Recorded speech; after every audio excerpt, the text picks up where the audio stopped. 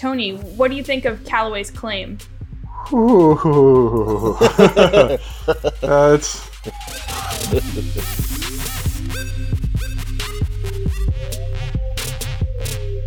Hey everybody, welcome to No Putts Given. This is episode 69. Unless we're taking the ping approach, it's episode 70. We've got Adam, Harry, Chris, and Tony here, so let's get it. 420. Skip it. All right.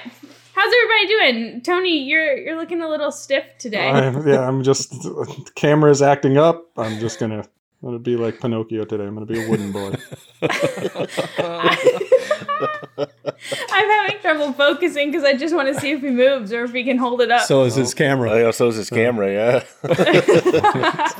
Hey, by the way, I want to get a word out to Ping PR rep of any kind. If you can really give us an official statement on the passing over of 420, G420, whatever happened to that? Golfers want to know. We have our suspicions. Golf and chill. Golf and chill. It was going so well. 400, 410. And Ping is like clockwork. 425.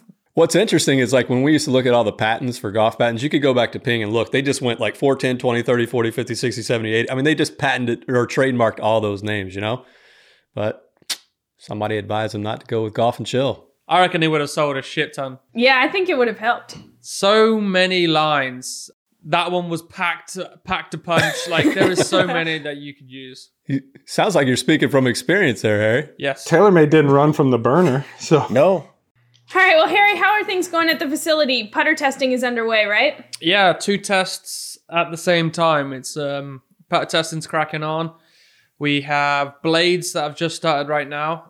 Less blades than last year, thank God, because I think we're up close to 50 blades or 50 putters last year, which was redonkulous. But this year we've narrowed it down to 2. We're down from 50 models to just 2 models. Yeah, Just I'm 2 models. curious. Just 2 in each brand, 2 in each brand. All right, so what are the release dates? So everybody's been asking kind of like, when is the driver test coming out, putter test, and first soft good test coming out? So we're looking at most wanted drivers, end of Feb. Putters for blades and mallets will closely follow after that, probably in 2-week increments. I believe it's early Feb for the bags, cart bags. Should be the first Thursday in February for cart bags. Yeah. Cart bags, and then following that will be stand bags.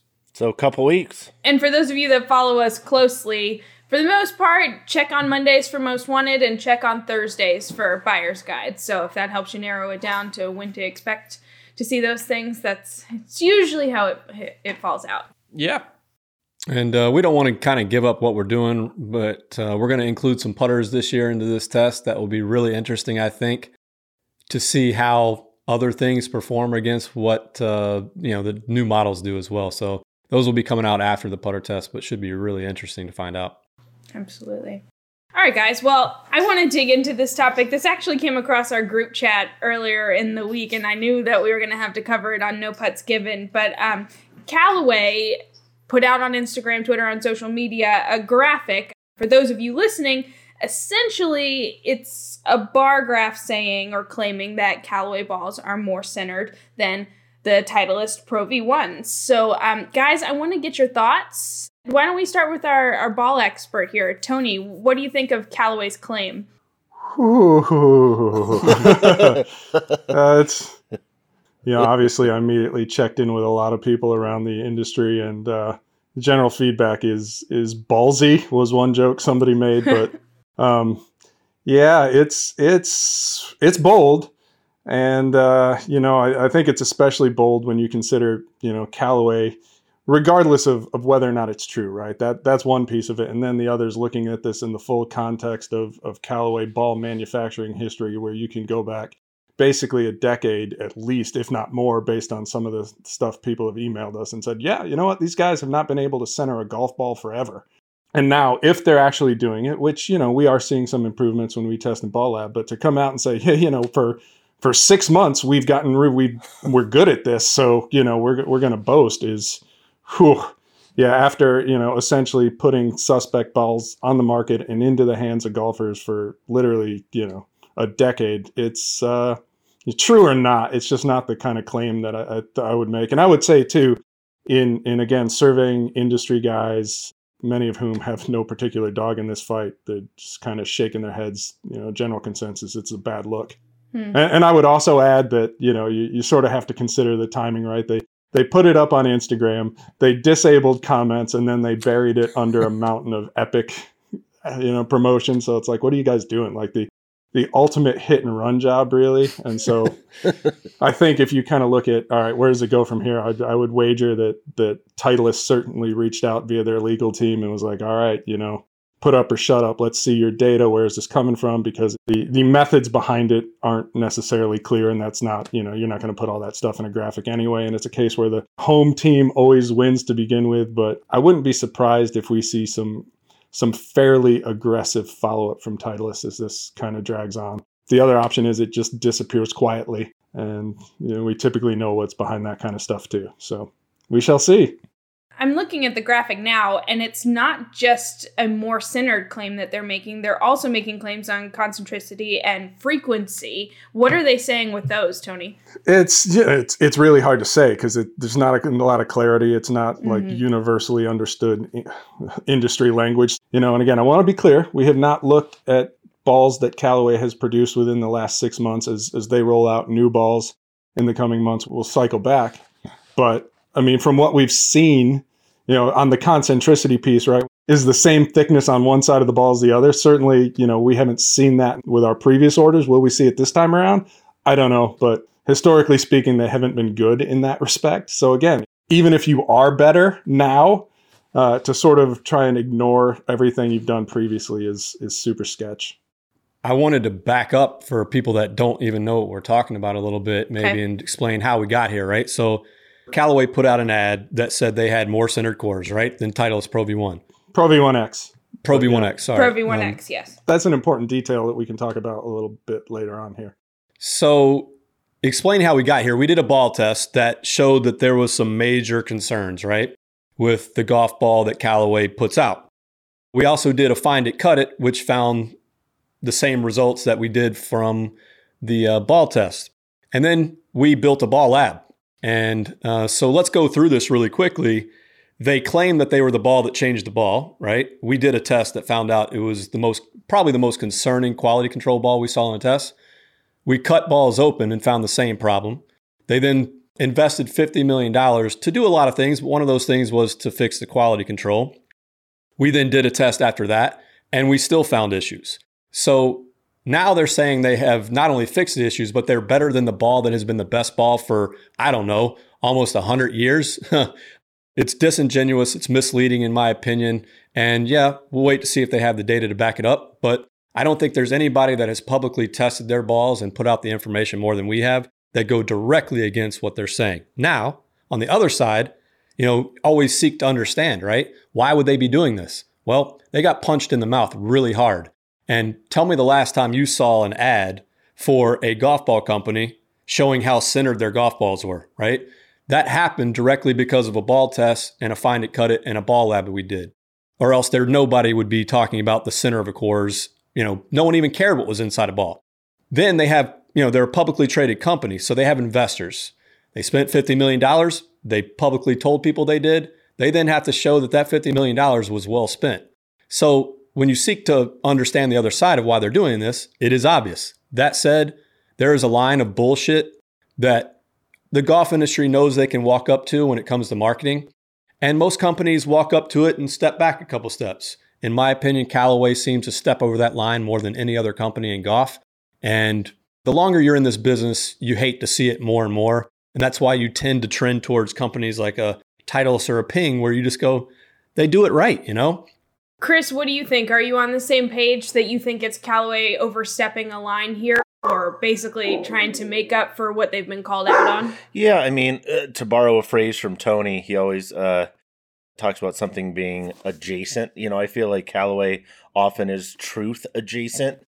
So often there's something that you want to trust the picture that's being put in front of you, and the closer you look at it, the longer you look at it, you find reasons not to trust what's immediately in front of you. And we could go through examples over time where that's been the case, whether it's certain language in press releases or how they discuss things like made for golf shafts that wasn't entirely honest or transparent. And the two other pieces that kind of spoke to me on this one is one, we saw a similar type of strategy toward the end of the 5 Years' War, right? It was kind of the historical time period where Harry Arnett and people inside Callaway basically said, hey, we want to take over TaylorMade, right?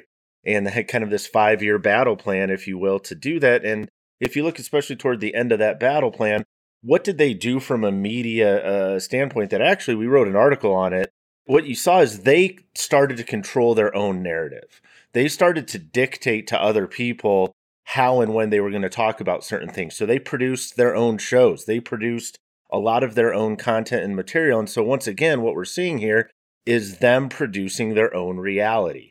Now, in that, is it true? Is it false? They said we don't have a 3D X-ray machine to compare it to. We don't really even know what this test did. Yeah, it's certainly, for me, it's like, all right, interesting, but I have a lot of questions. And obviously, there's no reasonable expectation that all the questions that pop into my head would be addressed in a graphic. Right, they're not going to do unrealistic, that. Yeah. But and that's also part of why things get condensed into graphics. Well, the thing that when you were talking, Chris, that stuck out to me was dictating your own reality, right? And I want to get back to real reality. So first, there was a ball test that obviously found issues that we did with the Chroma Soft. They were incredibly concerning. This was after they claimed to be the ball that changed the ball. Not before, but after that, right? Then we forget, but they sent out a press release about our test to try to undermine not only our test, but they had no problems with quality control, which is odd because they then visited us and told us that they did have a problem and that they were investing $50 million into a problem that supposedly didn't exist, okay? Then they came out and said that had gotten better. We built a ball lab, we looked at it, and it hadn't gotten that much better. So when you keep saying it gets better and you try to do all these things to undermine the real reality, where does that leave the consumer with knowing what the truth is, right? We've been in that situation for the last few years. The truth is hard to find, but all I can tell you is I don't know of another place out there that is publicly putting out the information of quality control for a golf ball other than My Golf Spy, and we just haven't seen it yet. And like Tony said, maybe they have now.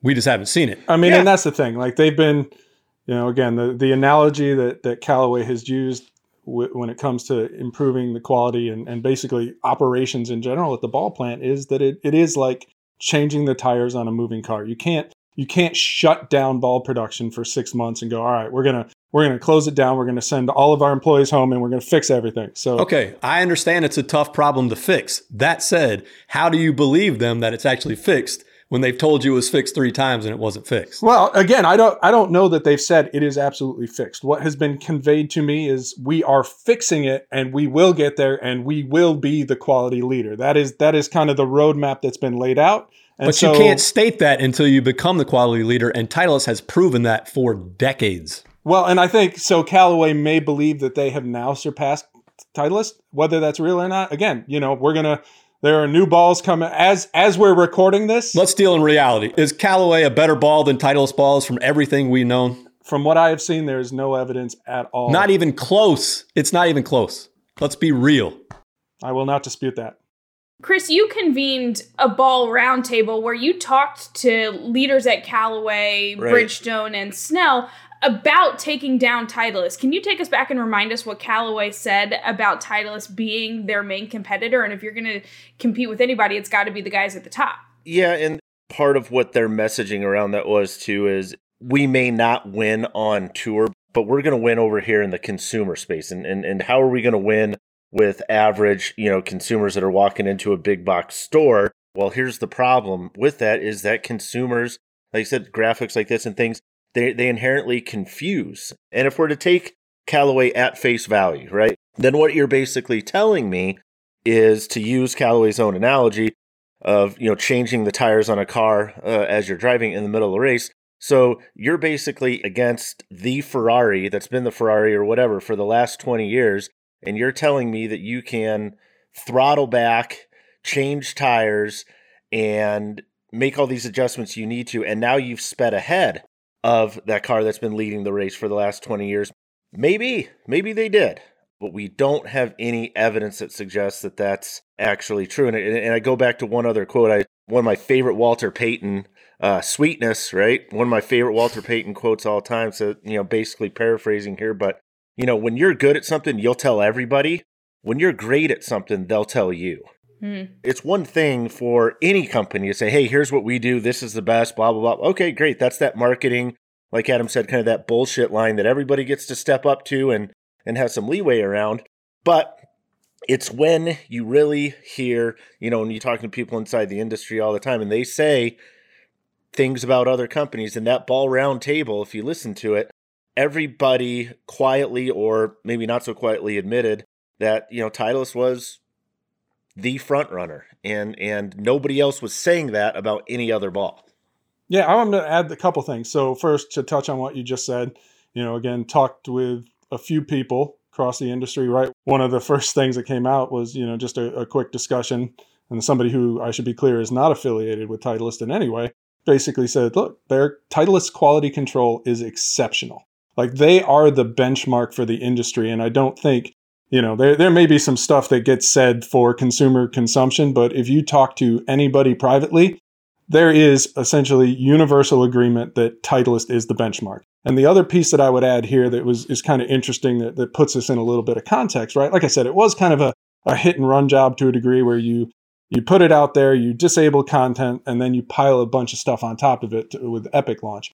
But, one of the things, like, it's social media.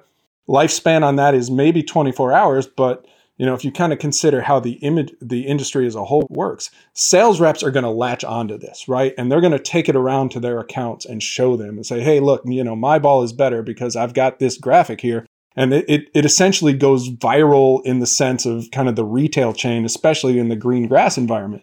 Based on kind of how it is explained to me and how this stuff works, yeah, it seems like that may have been a piece of the strategy here, is just to kind of to put that out there among the sales reps more than it is the actual consumer. But to do that, you kind of have to make it forward facing. So I think some classic strategery at play.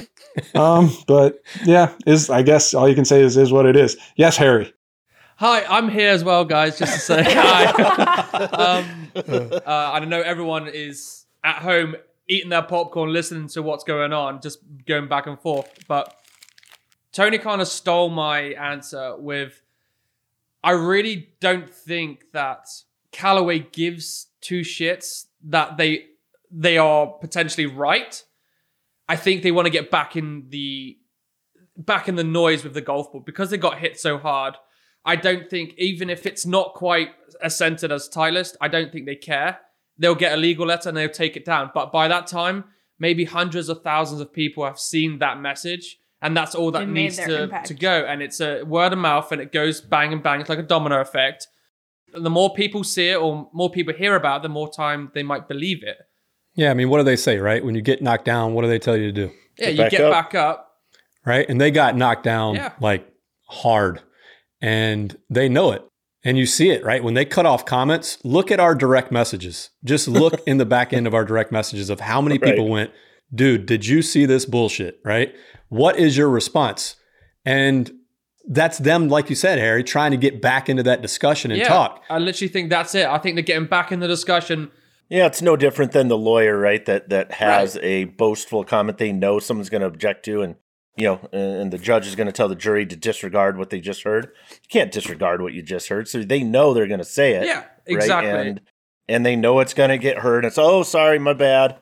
And, but everybody heard it. Maybe it served its purpose in that short term. Yeah, but I don't know, man. Like, words and things have consequences, And to me, being in this industry as long as I have, you have this kind of, there's a bunch of different things you have going on. But one of them is this trust and kind of like their bar graph, right? I've got a trust graph going on constantly with who we deal with and what they tell us versus what we know. And, Callaway just at every opportunity to raise their bar just keeps dropping lower, in my opinion. Okay, but if not this, what do they do outside of figuring out Titleist quality control secrets? What do they do if not this?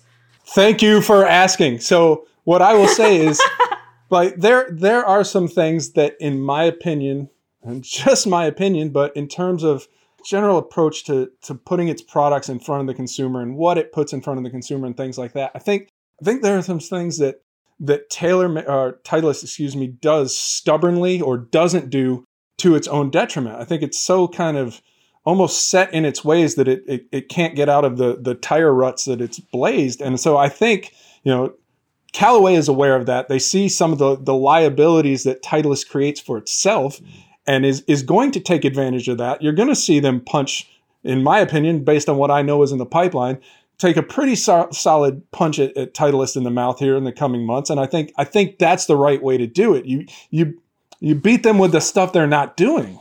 That's a great point. You and I have discussed a couple of those launches that they're going to do to try to take advantage of what you're talking about. But back to what Chris said about Walter Payton, I think Titleist is in that good versus great, right? And when you're great, people talk about you, and when you're good, you talk about yourself. Well, Titleist are a brand that don't really boast about their products. They know they're great. They know they have a really great product. If they did that, they wouldn't wear their jackets at the PGA show because that wouldn't quite fit the persona. It's not their brand philosophy to go around saying we're the best, we're the best, we're the best. It just doesn't fit their philosophy. Yeah, and so 2 final points I would make in this conversation. The first is whether it's a graphic like Callaway put out or a graphic like that every company has put out in the history of golf. Like, the rules are the same, and the home team always wins. And again, never knowing kind of the test conditions and everything that goes into it, you have to take this stuff with a grain of salt until you can get some sort of independent validation. So that's certainly one piece. And then regarding the Titleist quality control piece, yeah, I mean, they have certainly talked about their quality control for years, right? And positioned themselves as the leader. But I don't believe Titleist is the leader in quality control because Titleist said so. I believe it because of what I've seen in Ball Lab. I believe it because when I talk to their competitors, they tell me that Titleist is the best at this. They are the benchmark. And so it is that Walter Payton analogy. I don't believe it because Titleist told me. It's because I've heard it from everybody else. And back to the question Miranda asked, what else should they do? Well, here's what I would do personally. When you're left up with an opportunity of what to do, that doesn't mean your only opportunity or only thing you can do is bullshit and lie, Tell the truth. And I feel like this is bullshit, and I think it's misleading. At the end of the day, I just have a problem where, you kind of come out as like, hey, we're number one, and we're going to ignore that everything that happened when, as a brand that tries to position yourself as a leader, you could argue, we're number 6. Well, Tony, what have you seen in testing? Bottom line, like you've seen it firsthand. Is Callaway better than the Pro V1X? No, there's nothing. But again, allowances for the, hey, we'll see where they are when we test the new batch. But certainly when we look at the current crop of tour level balls based on our most recent measurements, no, it's not even a maybe. Well, if you look at it, no, under no metric is Callaway better. No quality metric. For me, right there, that's the bottom line. And that's about as definitive as it gets. And Tony, you mentioned that last week, Titleist and Callaway both put out new launches of balls, the Titleist Pro V1 and Pro V1X and Callaway ERCs. But before we get into specifics of those, I want to get each of your opinions, or maybe a collective opinion, on why Titleist's success in quality control is so difficult to replicate. Why haven't other companies figured it out? It's a broad question. Who do you want to start?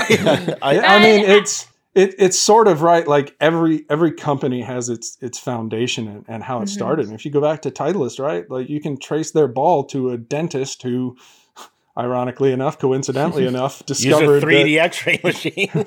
Well, at least a 2D X-ray to realize that his golf ball was off center, and that's maybe why he missed a putt. And so, like that's the impetus for the brand right there. And so the entirety of the Titleist brand, especially on the ball side, is rooted in the idea that golfers deserve superior quality products. Well, and also we've said this before, and Tony and I talk ad nauseum about this probably behind the scenes, but it is not too hard to make a single golf ball really well, meaning a centered golf ball. It is really hard to replicate that 1,000,000 times over. It costs a lot of money, a lot of oversight, a lot of checkpoints, a lot of machinery. It is difficult to make a golf ball really good every single time. So does that mean Titleist has invested that money in the dedication where other companies aren't? Personally, I think it is this. I think Titleist, that is a cornerstone of their business, the ball, right? And it has been for a very long time. Other people that are trying to chip away at that, think about it. Would you rather chip away at it spending a little money on marketing or a lot of money investing in infrastructure, internal equipment, and things like that at first? If you can chip away to start getting more money to come in to fund the equipment and the better quality control, I would say it's easier to chip away at it from the marketing first and invest in the equipment later. So really, it's about which one you prioritize and going about doing it the right way versus going about doing it the wrong way. Titleist have control of the whole process when it comes to making a ball. Like the whole process from start to finish, they have control of. These other companies out for there. every ball they make. Yeah, too. for every ball. And that's true. I mean, that's true like Strixon, for example, Yes. and Bridgestone, for example. But like there's nothing in their lineups that I know of that isn't made at one of their factories. And those are really the only three brands that I know of that you can say that about. Who has control of making the Callaway? Chromesoft. Callaway controls, that's a Callaway factory. So Okay. if you're going to invest, you invest in your own factory, right? That's kind of, let's not pay to upgrade somebody else's. I do think it is just worth reminding. It's hard to make a ball. It costs a lot of money to make a ball really well. So I'm not putting them down for what they're trying to do. It's just how they're going about putting the messaging out there, right? Titleist, right? For years, people have said this. They are a golf ball company that also makes clubs. And Callaway, for sure, was a club company that also made balls. And now you are starting to see, as you said, more funneling into the ball side, more balance, but that doesn't happen overnight. And should we remind people that not as much money is made on clubs as balls sometimes, margin-wise? For sure. Well, it's disposable goods, right? Like you need more than one a year. And margins are better, yeah. Miranda, to your point, to your question of why the difference, I'm going to use an analogy. I know that's something I don't do very often. Surprise. Chris's analogy of the week. So I had some golf shirts that I'd wear them once or twice. They get really smelly. You know what I mean? Did you wash them in between? Do you have a washing machine? Details. And I had a couple other shirts that didn't seem to have the same issue. And part of what I found out is one of the shirts had like this antimicrobial spray on or whatever. It was something that they applied to the fabric after production. And the other shirts had this antimicrobial kind of technology too, but it was baked into the actual threads. So it wouldn't wash off. It wouldn't come off over X number of wears. It wasn't something that got built at one factory and then sprayed on at another. It was inherent in the fibers. Literally, it was inherent in the fabric of this particular garment. And I liken that to Titleist, where they don't do quality control and put it on top of things, right? Like they don't have this layer of quality control that they place on the different steps. It literally is fundamental and inherent in everything that they do. And if you're starting a brand new company and you're getting into the ballgame maybe a little bit late and stuff like that, you got to make that decision at day one that that's what you're going to do. You can't make that decision down the road. And if you don't, like Adam's saying, to tear stuff down, start over, and try to bake quality control into everything that you do, it's cost aversive. Much easier to spend the money to do the spray-on, antimicrobial stuff. Better to do the spray-on stuff. It's cheaper. That 3M spray you put on your couch. Yeah, that's it, man. That's it. Scotchgard. Or is it baked into? Were you, because you were such a textile guru that at the beginning you cared so much, you said, hey, I want to make the best fabric I possibly can. In order to do that, I got to bake this in from step one. You cannot inspect quality into a product. Right. There you go. That's it. The golf balls that Titleist are making are completely different than the Chromesoft. Chromesoft are using different materials that don't really bond together. Well, you're talking about like the compression, right? And that's it's fundamentally more difficult to make a low compression golf ball. And so Callaway is, again, that is the market opportunity, right? Titleist traditionally didn't play in that soft space. Golfers like soft golf balls. We know this to be true. And so, hey, let's make a soft golf ball, but understand that, this is more complex. And it turns out maybe, we needed to put some upgrades. Too complex. Yeah, and let's remind everybody, we got off the Pro V, the new ball thing. Sorry, Miranda. But let's get back to that. But remember, no one gave a shit about what was inside a golf ball until they started to see it, And so why, if you're making balls and people love the softball and they're claiming that, oh my God, this thing feels so great, which we know golfers love that, especially with putting, but no one's actually checking out the inside of the ball. You don't really care if some of them come out of the factory off center or not, because no one's caring at the point. Now they do.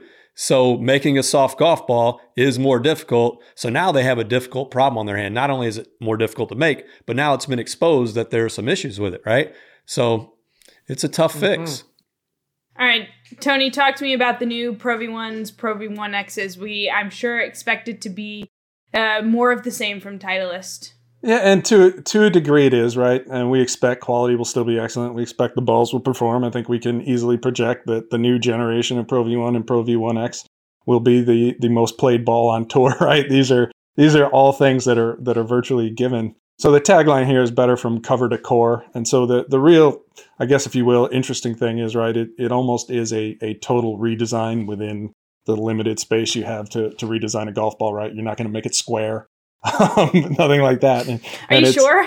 Yeah, and it still needs to be basically the same material composition. So basically your finer points are they're going to launch a little bit higher and spin a little bit more than the previous versions around the green, maybe even a little lower spin off the driver. Softer core, so it may feel a touch softer to golfers just depending on how they interpret it, but it's largely compression neutral because they're using a firmer casing layer, which was built from lessons learned on my favorite golf ball, the Pro V1X Left Dash.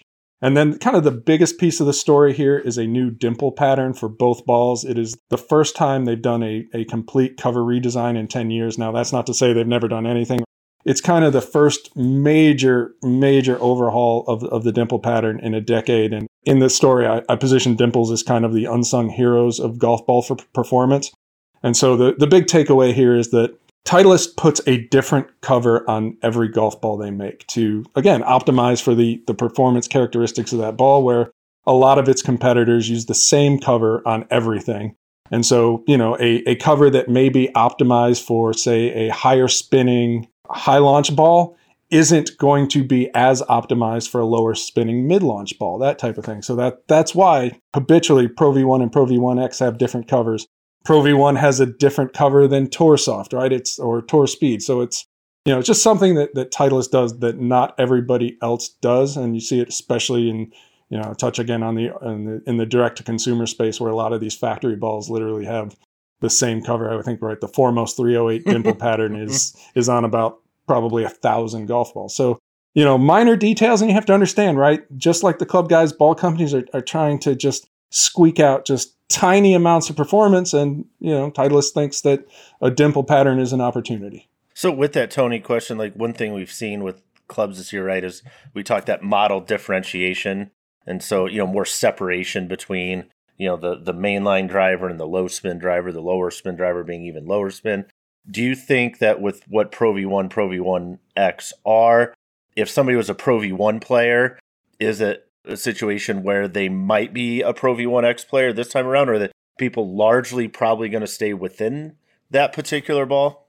They've essentially maintained separation between the products, so both are a little higher launching. Pro V1X potentially a little bit higher launching still, but I think Titleist is comfortable where they are with the linear relationship in their ball lineup. So AVX, right? Low launch, low spin, Pro V1, mid launch, mid spin, and then X, high launch, high spin. So if you're an X guy, you're probably not going to move into a Pro V1. If you're a Pro V1 guy, you're probably going to stay there. So yeah, no.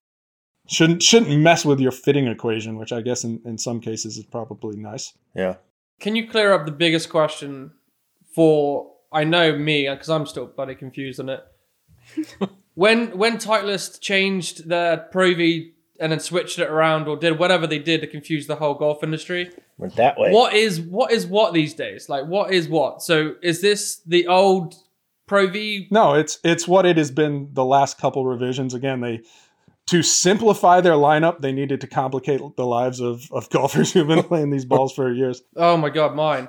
So yeah, it's real simple, right? AVX low, Pro V1 mid, Pro V1X high for launch and spin, and then if Left dash. high low. So that's left dash is certainly kind of the monkey wrench in the whole system. But yeah, I mean, it's as straightforward and easy to understand as it gets, so long as you sort of your knowledge of the Pro V1 and Pro V1X wasn't rooted in where they were. So yeah, the Pro V is the same kind of concept as it was before they made the switch. No, it's the opposite. Since the switch, See, it became this is what happens, Tylus, when you mess with people's minds. low, mid, high. That's it. Like low, mid, high. That's all it is. This, AVX Harry, this. to X. Yes, low, I mid, know high. this, but then That's they all you switched need. it to go like this. No, you're not dabbing. You're not dabbing. We're just They we're just going switched like it this. to be like this. I don't know how I'm still working for my golf spot. I ain't getting this, you know. Tony, how about the Callaway ERC soft golf balls? What are we seeing from those? Yeah, so again, just same type of thing, right? So the big story with the ERC Soft is also a new cover. Paraloid hybrid is what they're calling it. It's, material produced by DuPont, in case anybody cares, right? Your chemical company. But the whole idea is to build on the ionomer category and make a cover that is softer and more durable, closer to urethane. We've talked about this before, and I could go on and piss probably a lot of golfers off, but Why not? I don't, whether it's Titleist, whether it's Callaway, whether it's anybody else who dabbles in this space, like the premium ionomer category doesn't really need to exist. I mean, for Callaway, they used it to introduce Triple Track, which I guess is kind of a cool vehicle for that. But ultimately, this is somebody who doesn't want to spend $40 on a golf ball, but wants to spend at least $30, and doesn't want to buy direct to consumer, because you can get higher performing direct to consumer balls in this price range. You get the urethane cover, you get solid quality control for about the same price or less than these premium ionomer offerings. So Callaway will say, hey, it's higher launch and low spin, but hey, you know what? That's a Chrome Soft, that's a left dash. It's just really, it's a price point. Low-fat ice cream never tastes as good as the real thing. That's it really so is. true, Like, though. They can make it as good tasting as they want to and do this stuff and this, that, and whatever to get it close. It's simple math, right? There are consumers who will spend more than 30, who won't spend 40. You don't have a ball between $30 and $40. There you go. And so you're starting to see this rise in that $30 to $40 category. Low-fat ice cream. Pointless.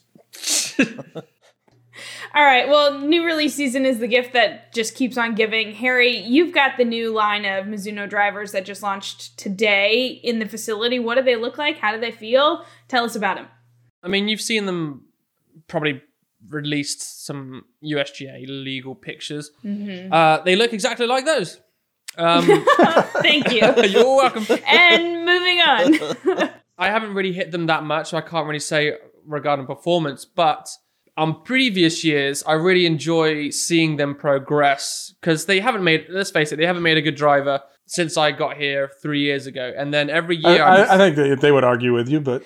Well, Sure. When it comes to the big boys, they're not quite up there. So, I mean, just like the analogy of Titleist, you're trying to get the top. And they're improving each year to try and get on the standard of their irons, which are, second to none. A really cool thing about this year's lineup is stock offerings. They're offering the Motori X on F3 and F1. Does it look like that? It does. So I swear I didn't plan that either. that is what I've been told is not a watered down version. No, it's real. That is real. It's legit. Packs a punch. I use that shaft. I really enjoy it.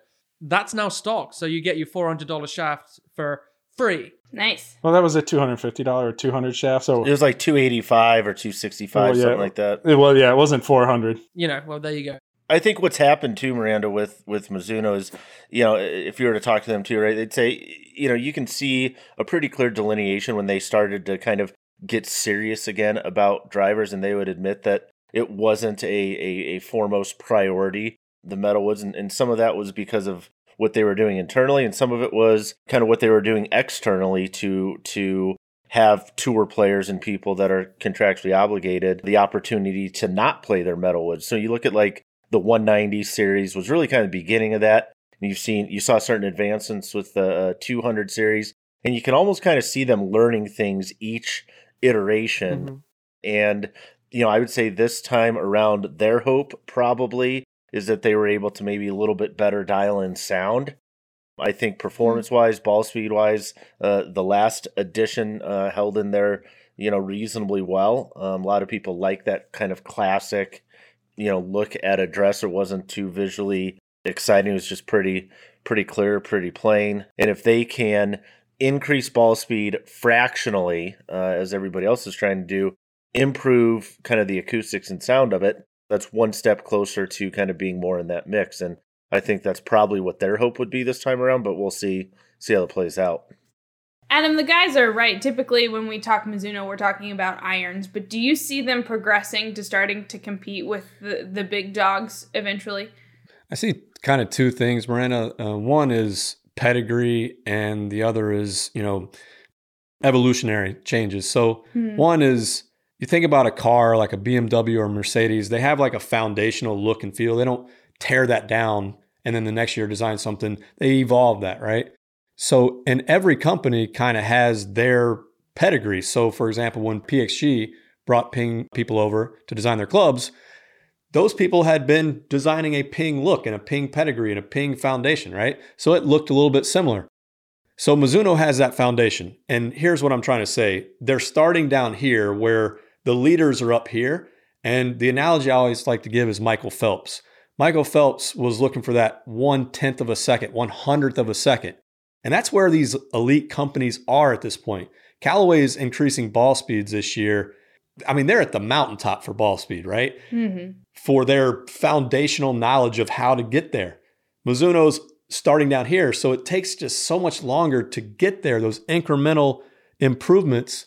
And while I think they make a good driver, I don't think they make the best in class, and I think they're years away from it just because everybody had such a head start building that foundational technological base, There's market realities in play. So I just got the year-end Golf Data Tech numbers for the driver category.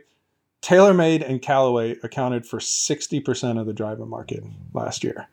So, that's two companies. Now add Ping and Titleist and Cobra, and you're probably high 80s, low 90s. Yeah. And so, it almost doesn't matter to a degree how good a Mizuno driver is. The opportunities for market share are relatively narrow. Well, you say that, but if they started winning launch monitor battles definitively, things would change, and that's tough to do. That's what I'm saying. Is I got something that come across my desk early this week. Keith Mitchell, who games their new driver, was actually number one on distance with 326 yards, 0.1 at the Sony Open on the weekend. So yeah, but it's because Keith Mitchell swings really hard and makes good contact, so right? did Bryson. If they're going for launch monitor battle, but that's an N of one, meaning that's one person, right? Right. But I'm talking about when people go into stores and put it up, try a Mizuno against a TaylorMade, and the Mizuno keeps beating the Callaways and the TaylorMades. That's going to be the only thing that moves the needle for Mizuno. And until then, they're not going to be considered a serious driver company. I like that they're incrementally making better decisions and making better drivers throughout the year. But everybody is. Everybody's making some incremental gains for the most part. And you look at where they're coming from. So Mizuno did some stuff, right? Thinned out areas of the face strategically, which again is the kind of thing, this face reshaping is an ongoing annual thing for just about everybody. And ultimately where it comes from is, they are now, this is what, third generation, Chris? So they're the titanium they're using. Mm-hmm. Correct. And so there is, where the ST name comes from, right? So there is a comfort level with that. They know what the material does. And so just because of that, they are able to push closer to those USGA limits, narrow their tolerances. So again, a lot of it is the same. And again, for everybody, it's speed through manufacturing. Right. Not necessarily like innovative designs. Right. And tolerances of those speeds. But when you're competing a Mizuno against a Callaway and where they are with, let's say, AI and TaylorMade with all the stuff that they've got when we see the inside of the driver, it's tough to compete with those people that have been doing this for that long and know that much information and are squeaking out things that are ahead of where you're at. Well, here's a ridiculous thing to say too, whereas like as opposed to we spent a lot of time today talking about golf balls and things like that. People aren't going to buy multiple drivers, right? They're not going to buy and say, oh, I'll buy a sleeve of these and a sleeve of these and go test them out. You're going to buy one driver, right? And even then, we said, on average, people buy a new driver, every 3 to 5 years, 4 to 5. Well, that's especially what we advise. So if they're going to buy one driver and you see that 60% of the market is one of two companies, like you said, it's not that you got to win that one battle. You got to win that one battle over and over and over and over. And those aren't bad guesses that the consumers are making, because who wins Most Wanted driver testing almost every year? 3 companies: Callaway, TaylorMade, Ping. Yeah. And we know, right, when a golfer goes into a hitting bay, he's not doing strokes gain calculations based on how far offline that ball is finishing and whether or not I think, how's this ultimately, is this going to save me a 10th of a stroke here or there? It's like, how far did that ball go? How fast did it go getting there? And in terms of a strict distance battle, in terms of a ball speed battle, I talked about this last week or the week before. I would put my money on Callaway to win that battle every time. And again, we talk about this with the Epic and talking to Doc Hawk, right? It's, hey, we want our nose out in front, just even if it's just a little bit, right? We want to be on top of that ball speed battle. And from what we've seen, Callaway is doing that year in and year out. Tie goes to the fastest. Yep. That's not to say they're light years ahead of everybody else, but they're a little bit ahead. And when you have that advantage in the marketplace, if you're demoing, say, an Epic LS against the new Mizuno STX, and it's really, really close, you're going to have to really, really love that Mizuno to have the degree of trust that you would have just natively with Callaway, just, again, based on history, right? History matters. Yeah, back to Michael Phelps. He was always just somehow, right, a millisecond ahead of everybody. It's crazy. All right, guys. Well, we covered a lot today. Some good stuff. Yes. Yes, we did. So until next time, we out.